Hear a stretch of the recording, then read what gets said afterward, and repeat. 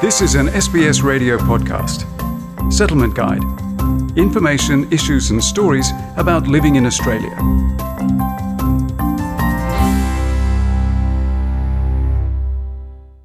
Australia's seniors are staying home more than ever due to COVID-19.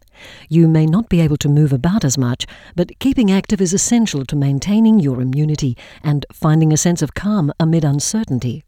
Queensland-based May Ha Rundle loved attending her weekly choir sessions with fellow singers of the Mixed Beans Multicultural Choir, the majority of whom are baby boomers.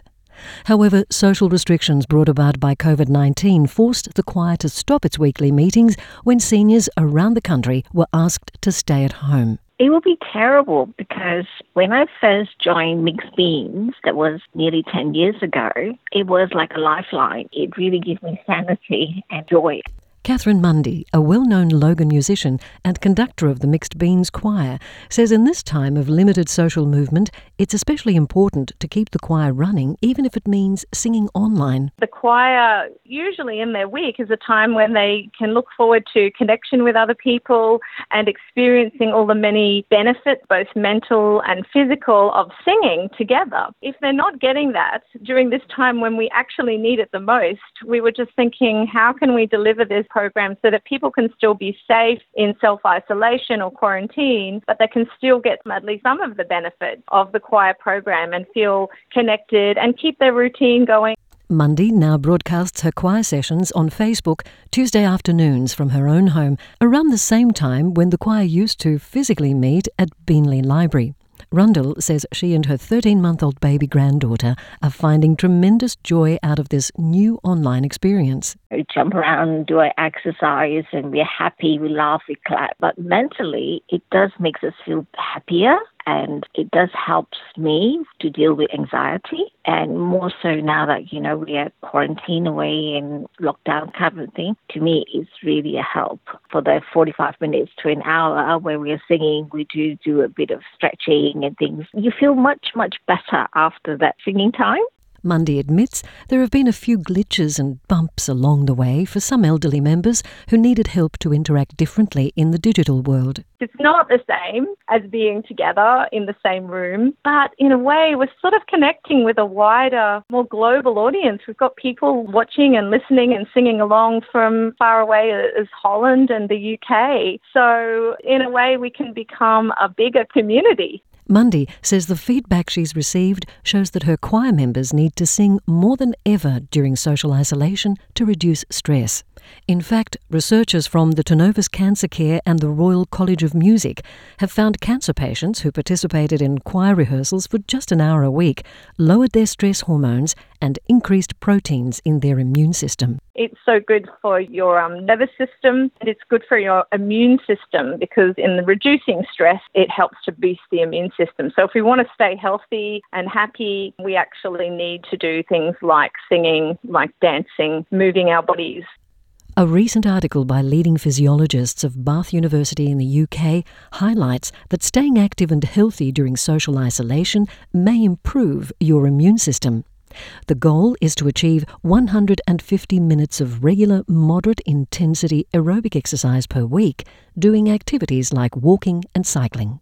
And keeping up with regular daily exercises can help manage chronic illnesses such as heart disease and diabetes, according to Melbourne exercise physiologist Mohammed Saad. These conditions, if not being monitored on a regular basis, can progress. And if we're inactive, and the research has shown that there can be a decrease in your immune function and your susceptibility to attracting viruses can actually increase. Saad encourages a different mindset in keeping active, which doesn't need to involve traditional exercise regimes. The key, he says, is to minimise prolonged sedentary behaviour. Remain active where possible, attending to your garden, standing up to take the rubbish out, doing the laundry, for example. Things that are engaging your muscles and are keeping you standing up and moving around. Specifically, if you would like to engage in some form of strength training or basic exercises at home, there are a range of resources now online. Some simple ones are sitting and standing from a chair, or you can be creative. You have grocery bags lying around the house, you can fill them up with items and do a range of activities with them as well. Many Muslims are currently fasting after dawn and before sunset during the holy month of Ramadan. Saad says exercise during fasting needs to be approached holistically. Taking in factors such as, are you getting enough sleep? What are the types of food that you're eating? Are you drinking enough water? Because these are all going to have an impact on your ability to remain active during this month. Saad advises against high-intensity workouts if you're fasting, as stronger physical activities consume more energy and could have negative effects from reduced refuel of energy during the day. I'd encourage light to moderate walking or some basic strength exercises that are manageable. Going for a walk outside to get some fresh air, involving the kids in the household if you do have children or those living with you, to do activities with you together. A lot of people do engage in reading the Quran, which primarily involves sitting down a lot of the time. So try and break up those long periods of sitting with periods of activities. You can do some light stretches in between, so have some frequent bouts of activity. Queensland's Bodhichan Meditation Centre is run by Hui Chuan Shifu, who also teaches the moving meditation of Tai Chi. He says gentle exercises such as Qigong and Tai Chi are especially suitable for older people unable to engage in high-intensity exercises. It's a soft and gentle exercise, but also it can develop the inner energy, and that inner energy can help the blood circulation. It is also a synchronized exercise too, so that can help elder people to remain the balance much better. Hui Chuan Shifu says what's even better is to keep the mind healthy by practicing mindfulness in everyday life.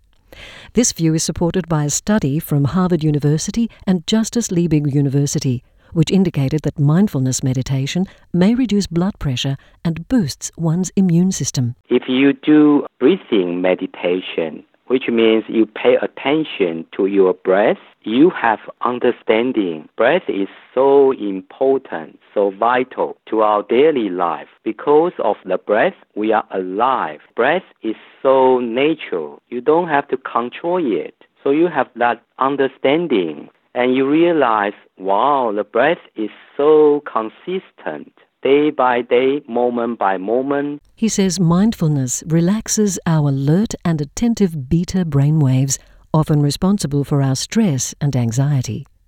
By developing a curiosity to the breath, you are able to find inner peace.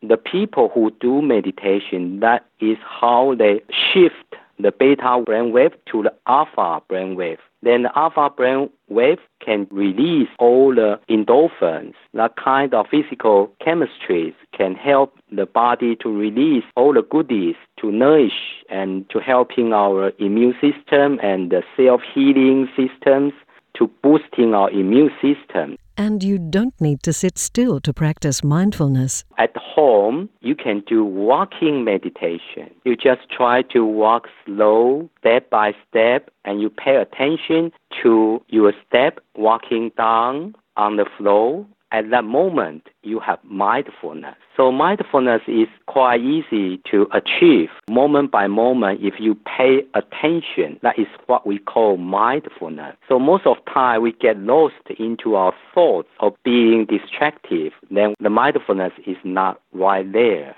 While some seniors may be feeling anxious and lonely from social isolation, Hui Chuan Shifu's retired students have found otherwise. They are quite okay with this situation. Some of them even mention it can be a meditation retreat for them, because when everything gets to normal, they have to work, they don't have time to do the meditation retreat. These things happen and they take this opportunity and to do more meditation at home. So for them, it's a great opportunity.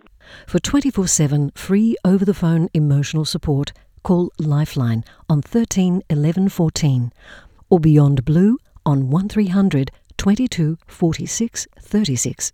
If you need interpretation, call the National Translating and Interpreting Service on 131 450 and ask to connect to your preferred service.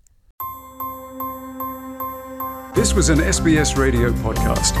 For more Settlement Guide stories, visit sbs.com.au/radio.